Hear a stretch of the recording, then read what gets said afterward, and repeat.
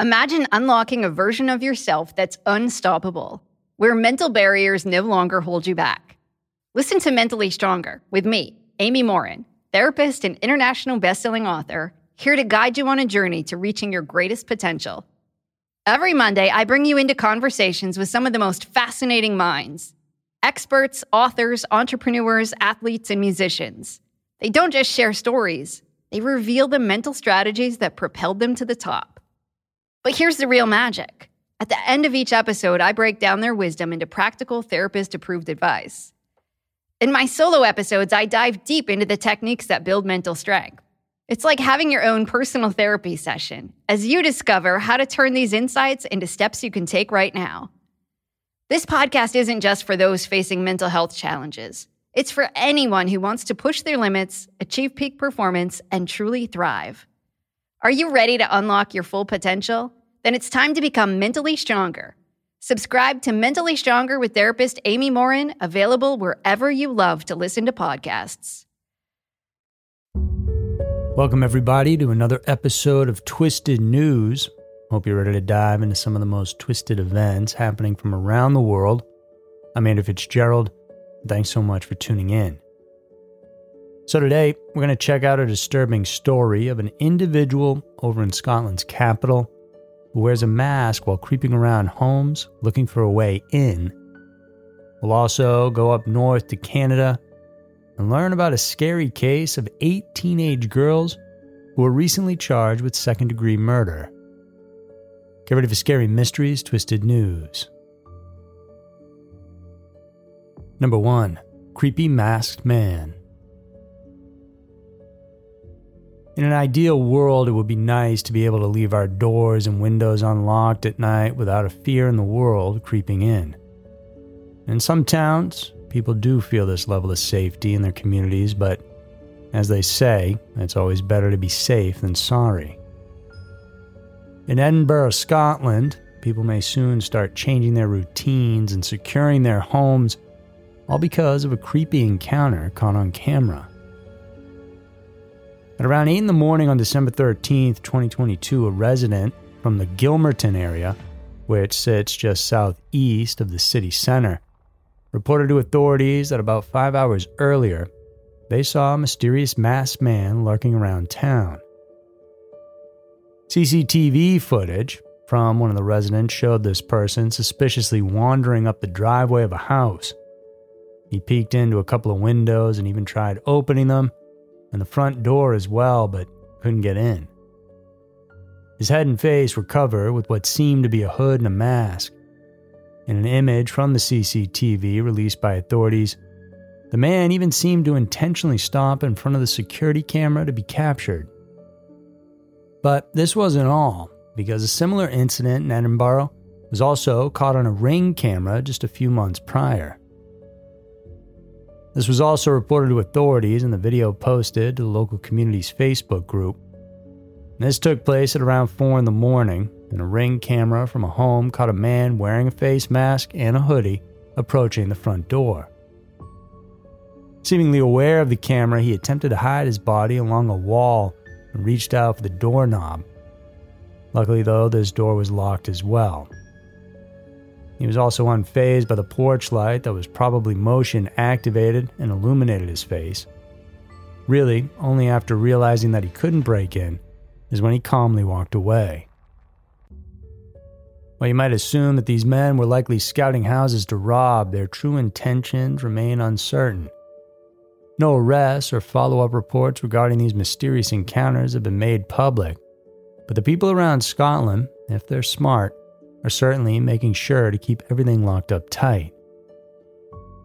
There have, of course, been many cases where intruders break into homes not to rob but to kidnap the residents, and there have been a number of horrifying stories of creepy people breaking into homes and hiding in one of the rooms or closets, just waiting for the right time to hurt or violate those living there. Aside from what's been shared on social media and local news outlets, there are no further details regarding this case. However, police have reminded communities to continue making sure to keep their homes safe from possible invasion and theft, not only by keeping the doors and windows locked, but Also, by reminding residents to not hide keys in conspicuous places like under rugs, pots, and even the door locks. The authorities also shared other ways to ensure the safety of residents by reinforcing the locks in the house and picking better glass window glazing. It can be disheartening to know that the community you once felt safe around has started to change for the worse, but just stay vigilant out there and don't let a couple of creepers ruin your day. Number 2, 18 girls charged with second-degree murder. On December 18th, just past midnight, paramedics responded to a call at 1 University Ave in downtown Toronto, Canada. There, they transported a man who had sustained multiple stab wounds to the hospital's trauma center. Unfortunately, though, it was too late to save him, and he passed away at the hospital. The man, identified only as Kenny, was 59 years old and a former resident in the area who was there visiting a friend. At the time of this incident, they were hanging out near the intersection of University Ave and York Street, along with another pair, and they were drinking and smoking cigarettes. A group of young women happened to pass by and apparently decided they wanted the alcohol they had and tried to snatch it away. This was when Kenny, according to his friend, Erica Chin, stepped in to stop the group, but things quickly escalated as the two groups started to yell and argue. As described by police, the women started to swarm onto Kenny. The next thing Erica saw was Kenny's bleeding face as he lay on the ground. That's when she realized the attackers had stabbed her friend repeatedly before fleeing. It didn't take long, though, before police tracked down the attackers, who were a bunch of teenage girls between the ages of 13 to 16. Strangely, they had all initially met online before meeting up in person. The girls all came from different parts of the city, and it's still unclear how long they had known one another. There were 8 girls in total, 3 13-year-olds, 3 14-year-olds, and 2 16-year-olds, who were placed in custody and later charged with second-degree murder.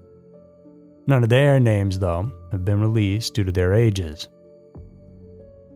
When the girls were arrested, the police also managed to bag several weapons, which were, again, not detailed to the public. At least 3 of the girls had police records from their past as well. Authorities say that the same group was also involved in a different altercation earlier that day, and they're still finding leads that can help them provide a timeline of the girls' activities leading up to Kenny's murder. Whether their plan all along was to wreak havoc in Toronto is unknown, but it sounds like they had bad intentions from the start. And this wouldn't be the first, as several group attacks by teenagers across Canada have been reported prior to this one.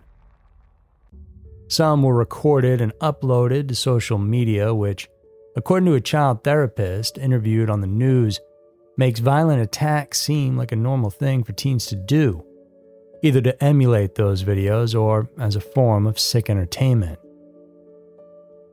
It really is a sad reality that we now live in a world where violence and crime can be seen as something normal for young people.